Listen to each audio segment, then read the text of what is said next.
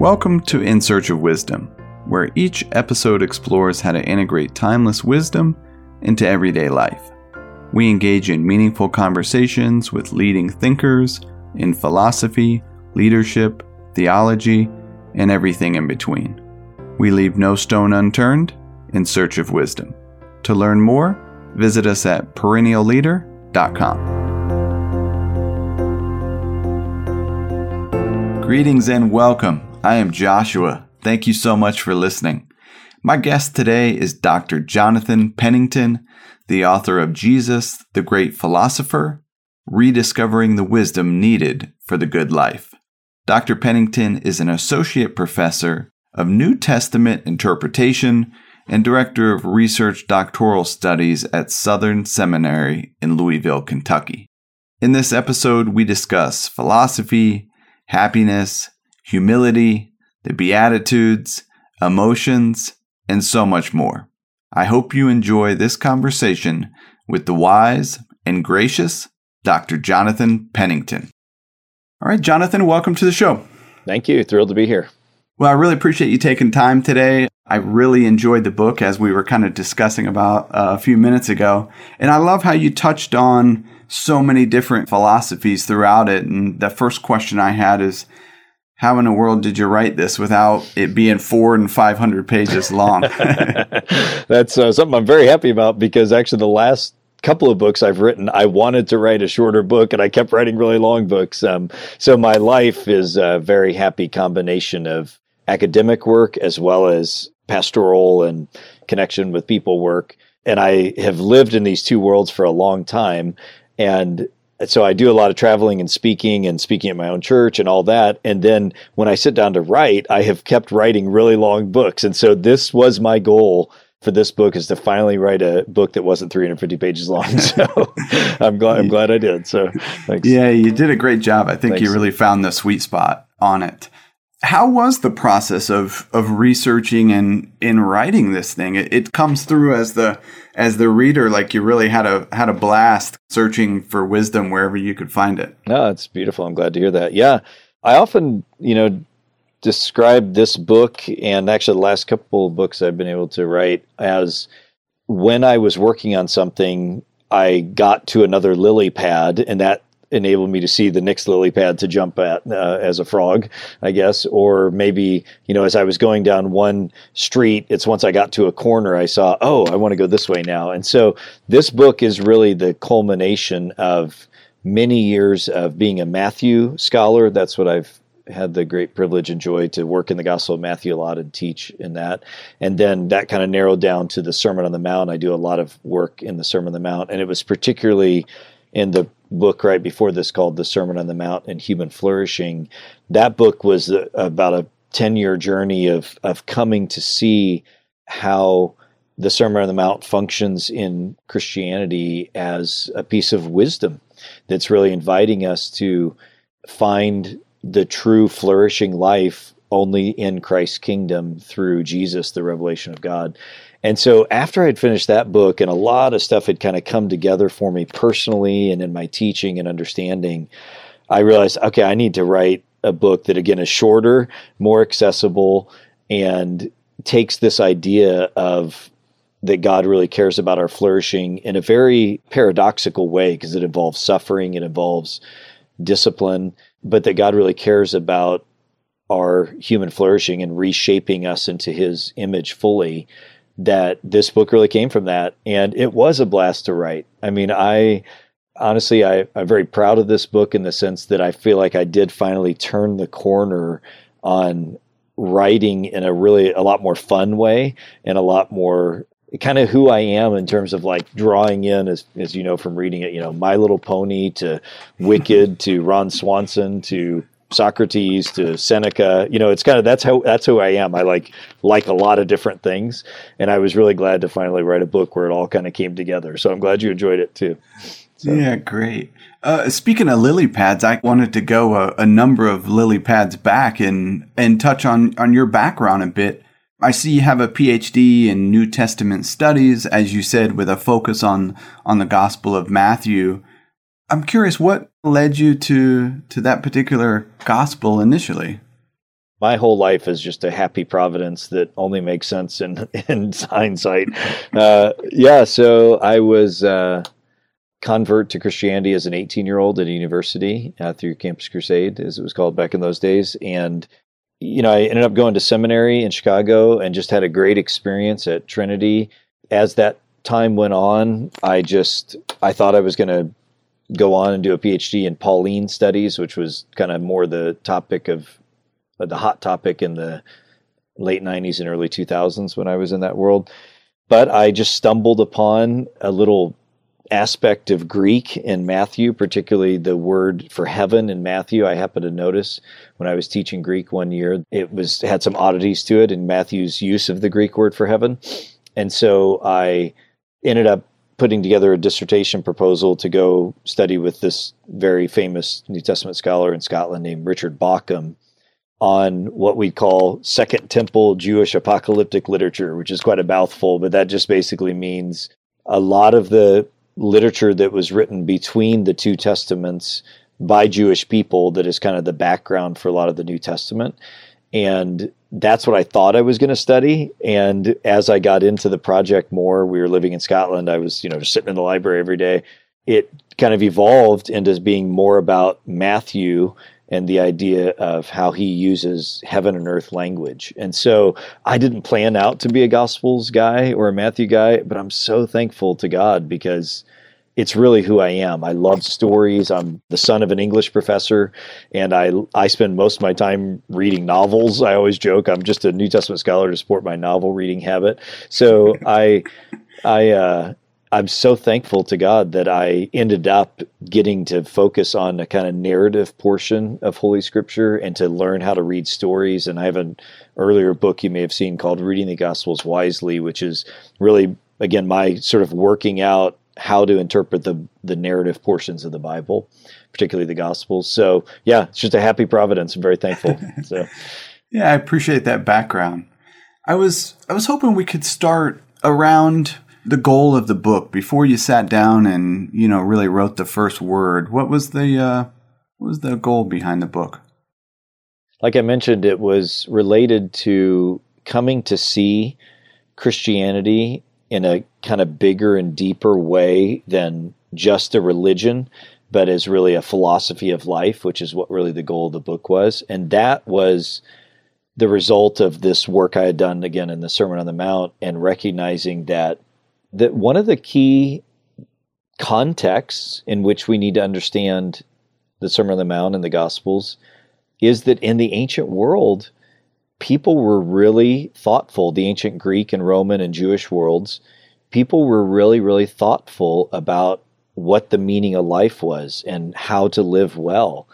And that's what the whole philosophical tradition was really about. It was not like we think of philosophy today as this, when I leave the room, does a chair still exist, kind of question, which is fine. You can ask those kind of questions, but Socrates and Plato and Aristotle and others, they were very practical people, and they had big thoughts about the nature of the universe and all these kind of things, but always for the purpose of how do we really live well? And as I kept studying on the background of the Sermon on the Mount and came to kind of give myself an education in that kind of world of ancient philosophy, that's what really led me to kind of see the Christian faith in that context more, and to recognize the Bible is really trying to answer those same it is answering those same questions in the very profound and sophisticated and, as a Christian, I would say the ultimate true way as divine revelation to answer the big questions of life. Like, what is the nature of reality? How do we know things? What's the good, the true, and the beautiful? How do we live together in relationships? And so that was really the motivation behind putting this book together. But maybe I forgot your question. What was your question? Did I answer your question? No, I think so. It was, and we've been talking about it a bit from the start. And as I said before we got started, I'm a bit of a book nerd, and I've never really read a book like this that looked at Jesus also as a philosopher in that lens. Like, why do you think that is? Yeah. Well, either I'm crazy or I'm onto something, but actually this is, This is really the subtitle begins with the word rediscovering, and that's very intentional because I'm not at all claiming that like I've discovered something that no one else has ever seen or something. Far from it. I'm really trying to help Christians rediscover something that was a very common idea in the ancient world. Not only in the New Testament itself, I'm trying to show that the New Testament and the Old Testament, the whole Christian Bible, presents itself as a philosophy of life, but also when you start going right, the first century, second century, third century, all the way on of early Christianity, they regularly talked about Jesus as a philosopher. They really emphasized that he was a teacher in the sense of a wisdom teacher who made disciples. And really, one of the ways you see it is in sacred art, that Jesus was regularly depicted as a philosopher. You know, when we think of him, we think of the robes as like, I don't know why we think Jesus wore robes, but the reason he's depicted as wearing robes is because, I mean, I think he probably did, but it's because in early sacred art, he's a philosopher. I mean, he's got the haircut of a philosopher. He's standing usually in a certain posture. He's got the kind of robes and mantle. And so all I'm trying to do is say, hey, let's rediscover this aspect of Jesus. It's not all he is. He's Savior, King, God incarnate, all those other things. But I think we've lost something by losing this notion of Jesus as a philosopher that I'm trying to just help us rediscover. That's it. And you seem to have a lot of appreciation and respect for various philosophies that you write about throughout. Where do you think that comes from? I mean, it is who I am, I think, but it's also something that I feel like I've grown into. I think, first of all, we don't have to be anxious when we read widely. To tap back into the pre-modern, and especially the ancient Christian tradition of someone like Augustine, I think what you find in most of the church fathers is that they were very happy to learn whatever they could and re-understand everything in the world through a Christian lens, because the whole world is God's and all the wisdom of the world is God's wisdom. Some traditions are more true than others, and of course we believe Christianity is the full truth, right? But as you may recall from the book, I have a little picture of the elephant, the famous elephant in the philosophers, where, the old image that's often used against Christianity is that, you have different philosophers or thinkers are touching different parts of the elephant and they think it's one thing, and they all think it's something different. I think earliest Christianity really understood itself to say, hey, there's a lot of wisdom in Socrates, there's a lot of wisdom in all kinds of traditions. They're not the full truth, but that we can plunder the Egyptians. That's a way that Augustine and others talk about, that we can learn from other traditions and understand the partial refracted wisdom that other people in the image of God have. It's never going to be fully true. That's why we need Holy Scripture to guide us and shape our understanding. But we can learn. And the metaphor I use, I think I use it in the book, but I know I talk about this a lot, is I view the world as a forest, or as a lot of different forests, and that there's a lot of good trees in every kind of forest. And some forests are better than others, some traditions and some ideas. But that what I want to do is build beautiful things by gathering wood from every forest that God has made, recognizing that there's only one fully true forest, right, which is the Christian truth. And so I want to gather wood and understand what I can from the refraction of God's truth in the world, but then evaluate it all by Holy Scripture and being led by the Spirit, try to build a house of understanding that recognizes the goodness and beauty that God has refracted throughout the world. So I think it's a beautiful and enjoyable way to live. It has an intellectual virtue to it of humility and teachability, with still a strong conviction of the centrality and the exclusivity of the Christian faith as being the truest truth that we can understand other things through. Yeah, I love that. I think that is helpful. I appreciate that. When it comes to happiness, flourishing, I've heard you kind of mention, but what can ancient philosophies kind of teach us about happiness and maybe the Christian philosophy, kind of some differences? Yeah. So again, when you think about the ancient traditions, I think in the Old Testament, as well as the Greek traditions, the Roman traditions, they all really care about this question. I mean, I know the word happy in English is very thin now and very unhelpful, and probably especially Christians don't like to use the word happy because it is kind of a weak word in English now. It means kind of temporary emotional positivity or something. So it's not the best word, and that's why I and a lot of other people use flourishing or thriving. But the Old Testament version of that is shalom. I mean, this is a very biblical idea of being in a place, in a situation, in relationships to God and others that are happy and flourishing and thriving and productive and fertile, mentally and physically and agriculturally and everything. And so that's in the Old Testament. And then it continues on into the New Testament.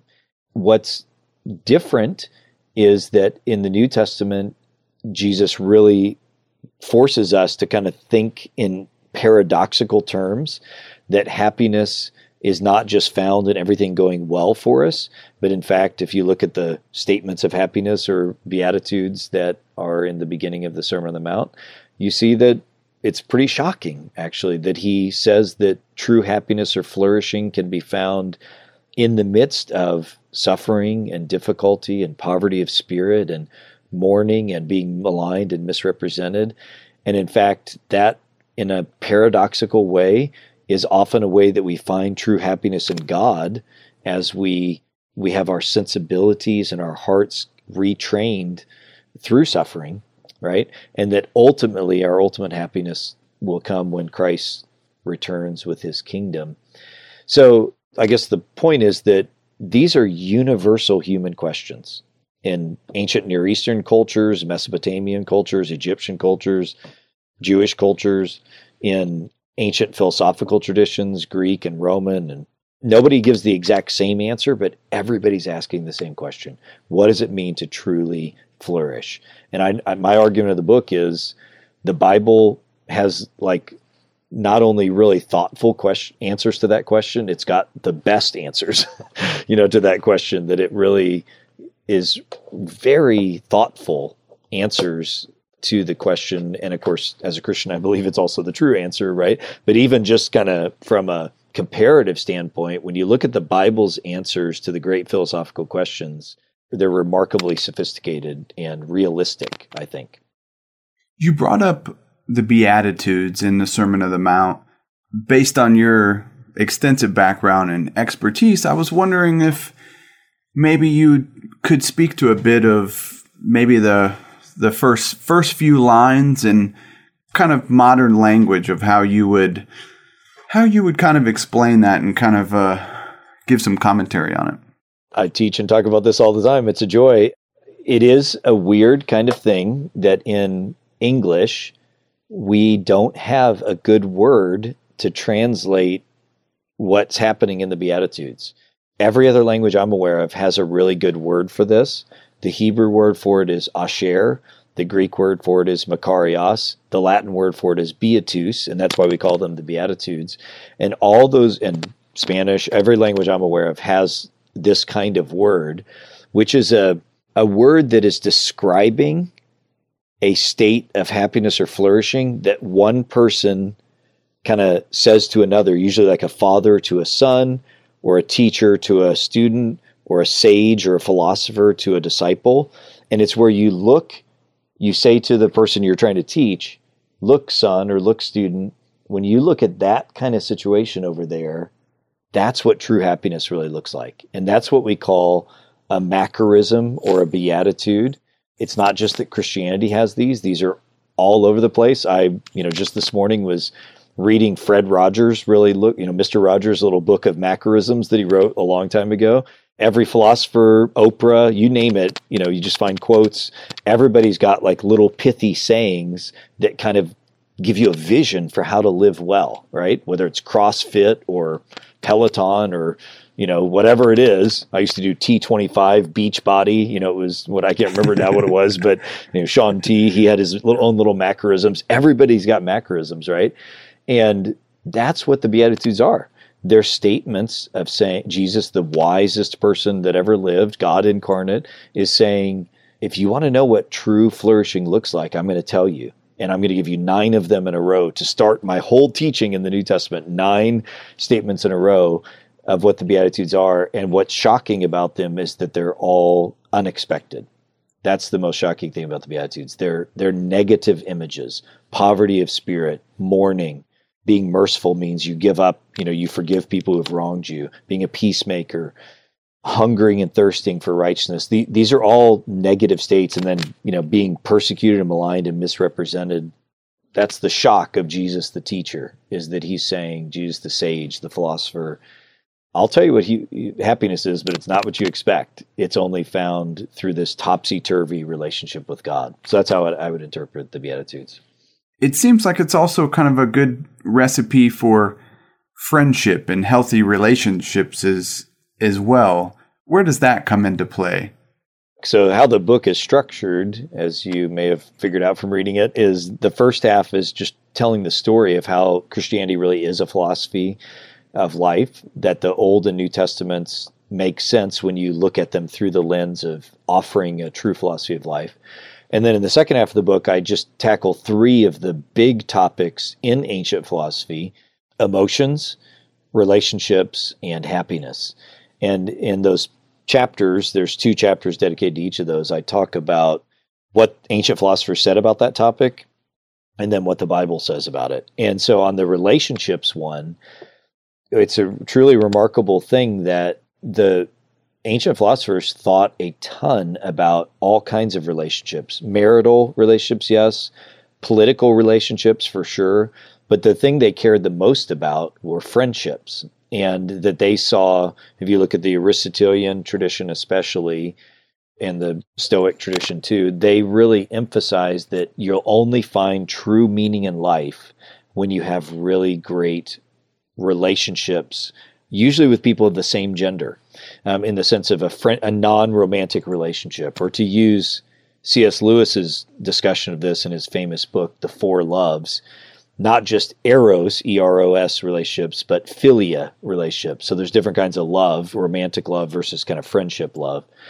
And that was a key topic in ancient philosophy. I mean, it's kind of shocking to us. You think philosophy, that doesn't sound like something about friendship, but they realized that you're never going to be truly happy if you don't have meaningful, virtuous friendships. And so that is a really interesting thing to then go and think about how the Bible talks about that. And there's more about friendship in the Bible than we realize. I don't think it's the primary relational metaphor in the Bible. I think family ends up being a bigger metaphor for the Bible, especially the idea that we're all called brothers and sisters, right, of a father. So that ends up being maybe the primary one. But I do think the Bible has a lot to say about friendship, including Jesus calling his disciples friends. That takes on a lot more meaning when you put it into this ancient context of this great relationship of friendship with each other. You mentioned emotions as something that was thought about and discussed and debated. Could you speak to some of maybe the differences in the school of thought around emotions? Yeah, that's one of my favorite topics. And I've, in addition to reading the book, which hopefully your listeners will pick up, I also have few times I've lectured on this that people can watch or listen to if you go to jonathanpennington.com under resources. And it's called Educating Your Emotions. And that's what those chapters are called in the book too.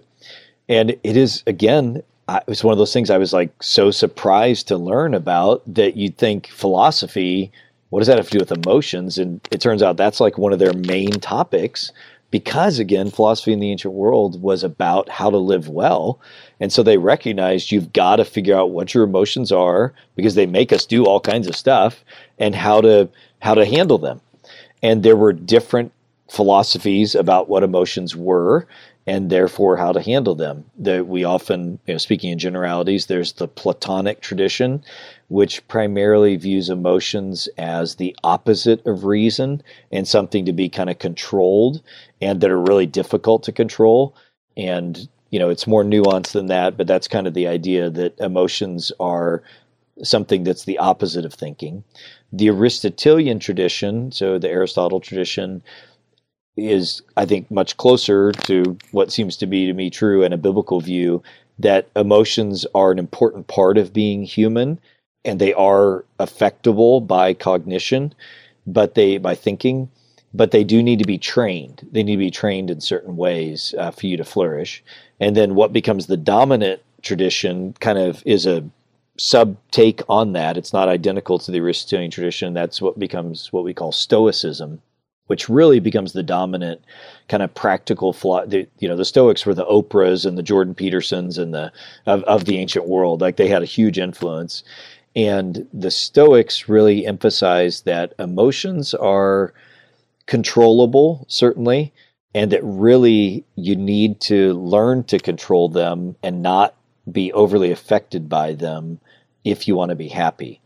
And so this is why we still use the word stoic to refer to someone who's kind of non-emotional. Like, we use someone, if you someone to say, they're very stoic, that means they're non-emotional. That's not entirely fair to the Stoic tradition, because they weren't anti-emotions. They recognized that emotions were an important part of being human, but they put so much emphasis on you'll never be happy unless you learn to really be responsible and control your emotions. And I think there's a lot of good in that. I'm not a Stoic ultimately, because I do think there are some fundamental flaws in the Stoic system, particularly concerning hope for the future. I don't think it's a realistic enough view of the world compared to Christianity about the reality of suffering in life that is real, that you shouldn't just unthink or something. Stoicism kind of ends up remarkably like Buddhism, I think, in the sense that the key to happiness is to disconnect from uncomfortable things and make them unreal. I just don't think that's realistic fully. But what I really like about the Stoic tradition is that it does put a lot of onus on us to be responsible with our emotions. And so they'll say, Seneca and Marcus Aurelius and others will say things like, it's not the situation that is upsetting you, it's your interpretation of the situation. And, there's a lot of wisdom in that, that's kind of good advice that I do say to my children, okay, this situation happened. I say to myself too, you feel upset about it. Let's pay attention to why you're upset and, think through why you're upset and process it, So that's a really kind of good, helpful thing. I don't think it's, again, ultimately as robust as a Christian understanding, which would say some similar things, prayer and reflection and confession and rethinking, as part of the Christian tradition. But all that to say, emotions are a really practical issue. They're a really practical philosophical issue that are helpful to learn about.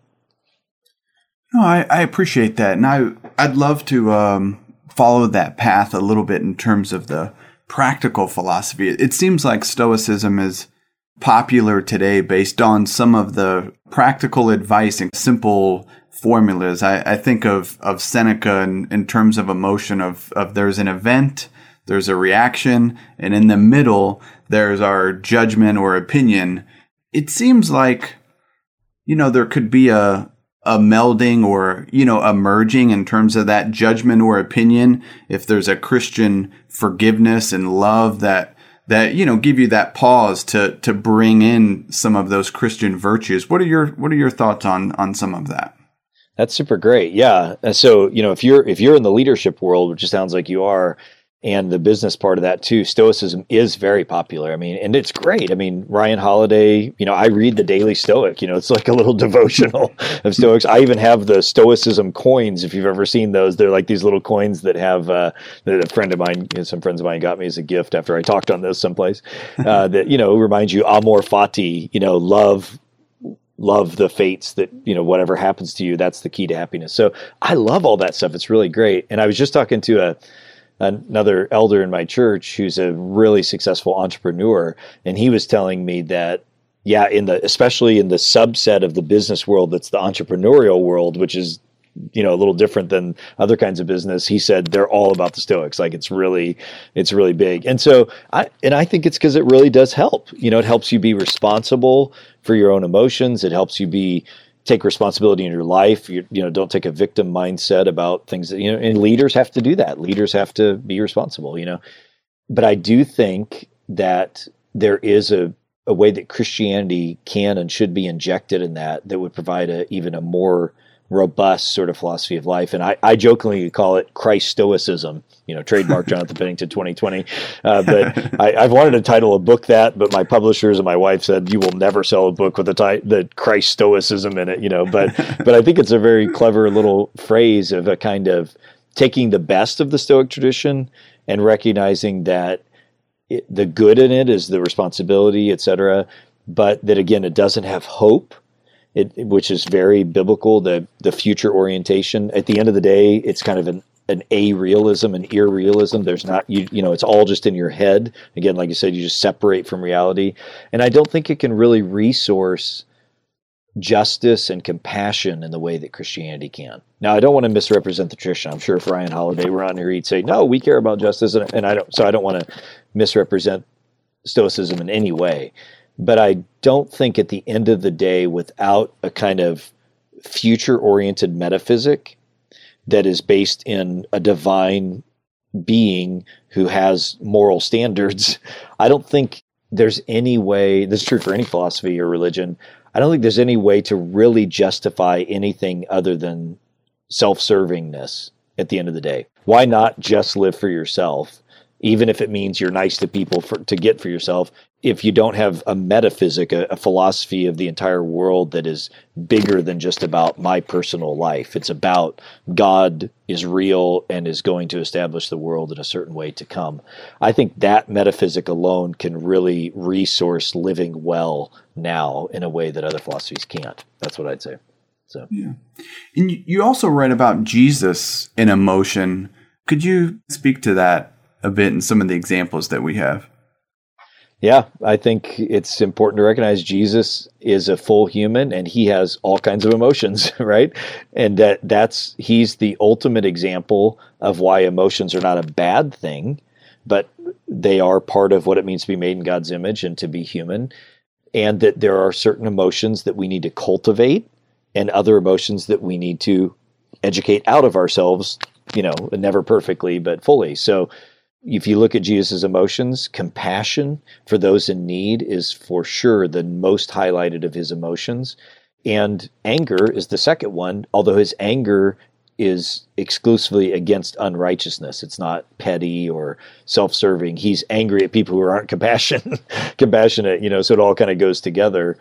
And then if you look at the way that Christianity is talked about in the epistles or the rest of the New Testament, there's a lot of emotions that are important to cultivate and others to get rid of. Love, if you think of the fruit of the Spirit, love, that includes an emotion. It's not just a verb. It means something emotional. Joy, peace, that's, talking about a kind of tranquility. Ataraxia is the Greek word for it that the Stoics would use.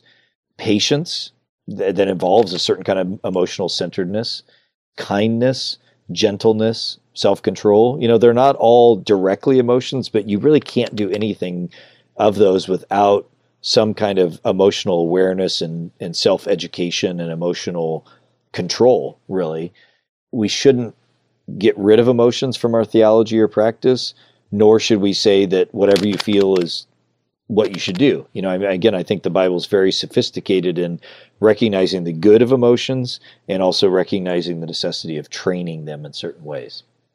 It seems like emotions are pretty complex as well. You actually reference a movie in the book that I actually watched, Hector and the Search for so Happiness. Glad. I hope you liked it. If you didn't like it, don't tell me because I'll end this call right here because I love it. No, I hope you liked it. It was great. And it reminds me when I think of this righteous anger and compassion towards the end when, the emotion, it's not just one, it's a mixture and often a melting pot of complexity and different emotions that are at play. Yeah, that movie is, it's Simon Pegg, who's great, but it's not a movie that a lot of people know about. And it's based on some French books that I guess are not quite as good as the movie is in this case. They're a little bit more, maybe from what I understand, I haven't read the French books, but from what they are in translation too. But from what I understand, they're a little bit more maybe pedantic or shallow. I don't know. Maybe that's not fair. But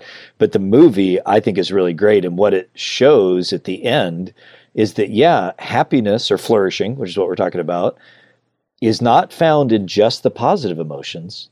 It's actually found in embracing the wholeness of our humanity. And I think the movie that includes fear, especially sadness, grief, joy, love, loss. And I think that's what the message of that movie is, that I cry every time I watch it. I've watched it many times, just because it feels very real. Like that, yeah, that is what it means to be human. Yeah, there's joy. I have great joys. I have great friends. And there's loss. And there's disappointment. And there's regret. And there's mistakes. And our lives are very complicated emotionally. And to embrace that as what it means to be human, rather than to just try to say all bad emotions are bad and good emotions are good, it's part of what it means to be human. So I'm glad you watched it. I hope you enjoyed it. Yeah, I sure did. And it's also what you said a few minutes ago as well, of emotions being cultivated. He had to cultivate those and actually kind of get on the path towards that. How about for any parents listening that are kind of interested in connecting this lens of Jesus also being a philosopher and a teacher on this way of life? What are your kind of thoughts for young people?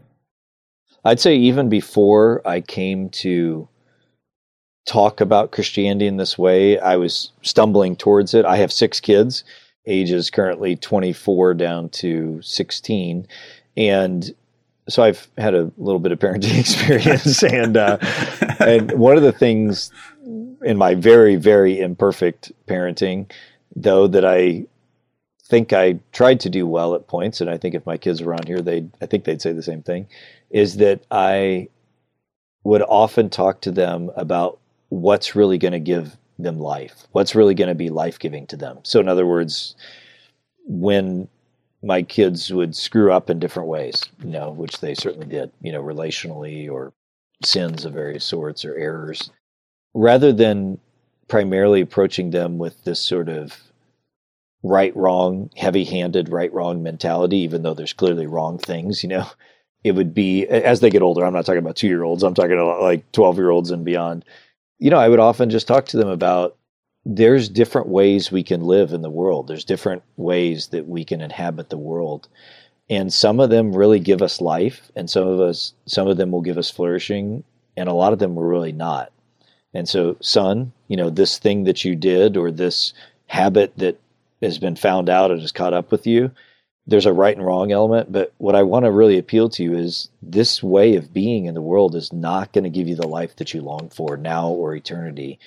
So to kind of frame with your children wisdom, and this is what Proverbs does, right? You look at Proverbs, the first 8 or 9 chapters, it's a father saying to his son, consider these different ways of dishonest gain and hanging out with bad friends and stealing and prostitution, or whatever. None of these are going to give you life, the life that you long for. So one of the things I've really tried to do with parenting, that I think this book is part of that whole world, is to just appeal to young people with what we all long for. We all long to truly experience human flourishing, and just to kind of lean into that, and don't act like that's not what's motivating us. That is what's motivating all of us. Lean into it and help young people start to think about the world in terms of ways that will bring them life and ways that won't. I love the integration of flourishing into this, in something in Christianity and in life, and there's no shortage of books on suffering. Where does suffering come into play in flourishing and kind of navigating life? Yeah, that's such a thoughtful question. Yeah. I don't have a definitive answer, but I have thought about that. And I mentioned a little bit, the Beatitudes have this paradoxical element in them, which is played out in the rest of Christianity. I think you see this in Paul's teaching. You see it in 1 Peter. You see it in James. It's all over the place. Hebrews. I mean, you really can't, you see it's all throughout the Christian understanding and into the church fathers as well, that in this paradoxical way, suffering is not the opposite of flourishing. It's often the means to flourishing.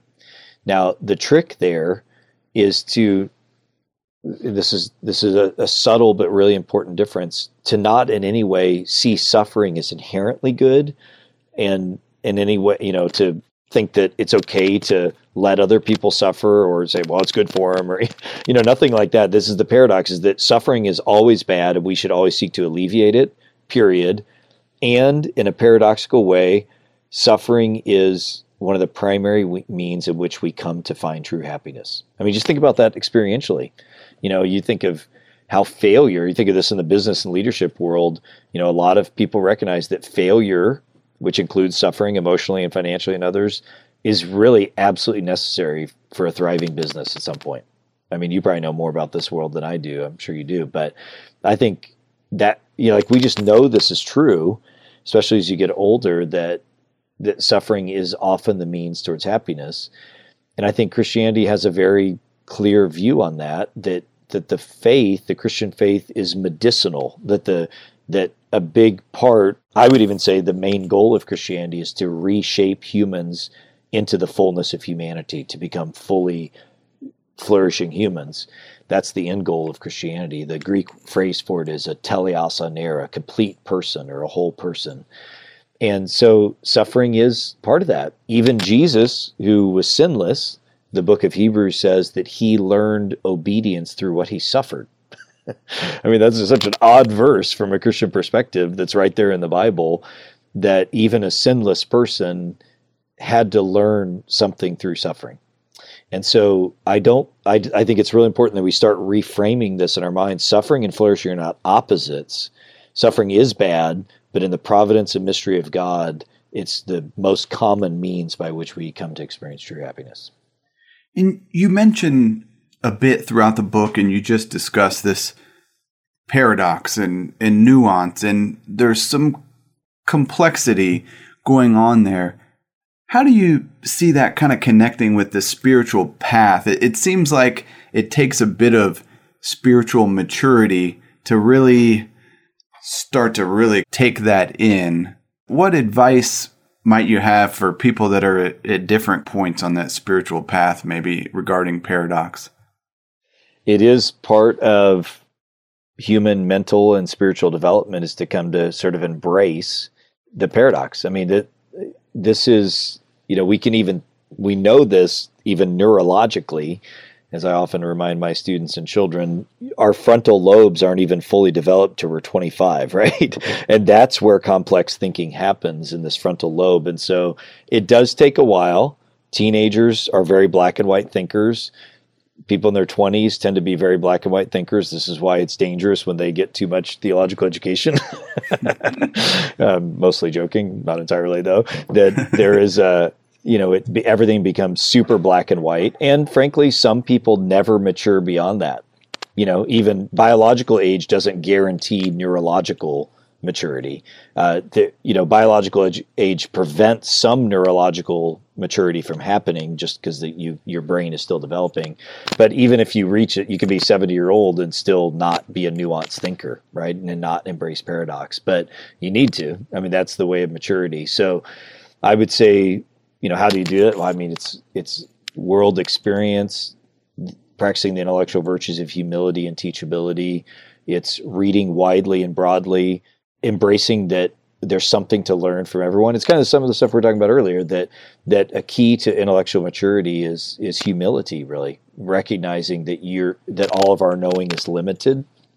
Doesn't mean it's not true, but it's limited because we're creatures and we're bound in a time and place and a gender and a race. That means I can't understand anything fully. That's what it means to be a creature. Only God understands things fully.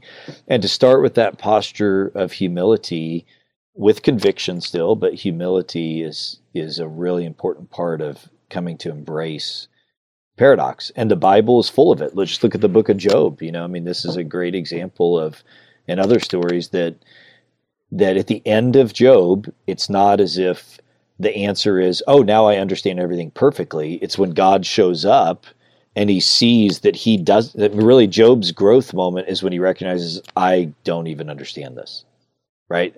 Job's growth moment is not, oh, now I got it all figured out. It's, I need to shut my mouth because God knows everything and controls everything in a way that I thought I understood partially. I don't even understand that. Right. And so that's when his moment happens. And so right there in the Old Testament, you've got this very sophisticated, very long poetic story about epistemology, about coming to know. And the answer is not definitiveness. in the sense of like, now I understand everything, but humility is what really Job comes to. And I think that's the path. That's the path of the mature, is embracing our limits, even within clear convictions. I really appreciate that. That's helpful.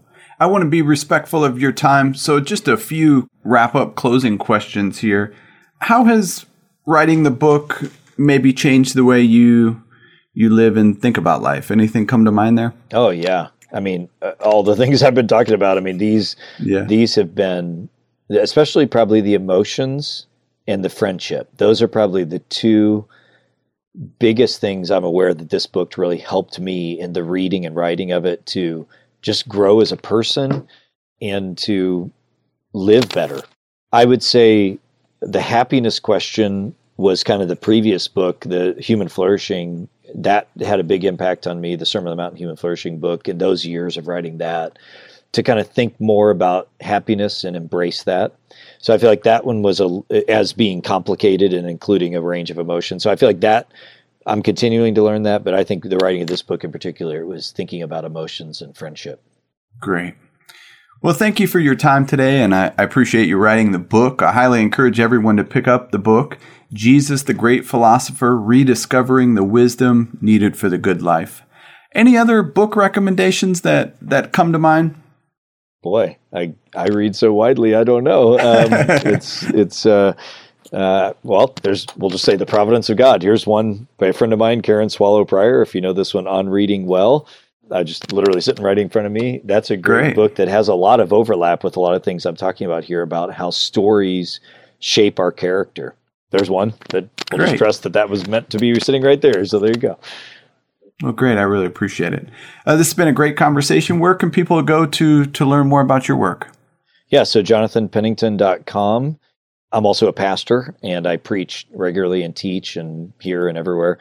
There you'll find lots of lectures, sermons, all kinds of things. We have a podcast where it's also stored as well called the Human Flourishing Podcast that my daughter runs for me very well. And there's hundreds of episodes over 100 episodes, I should say, of sermons, lectures, things like that. So jonathanpennington.com is a great place.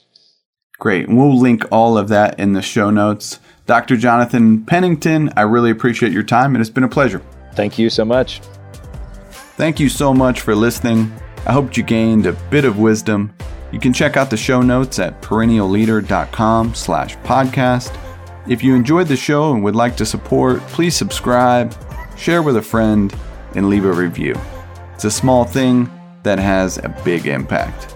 Until next time, be wise and be well.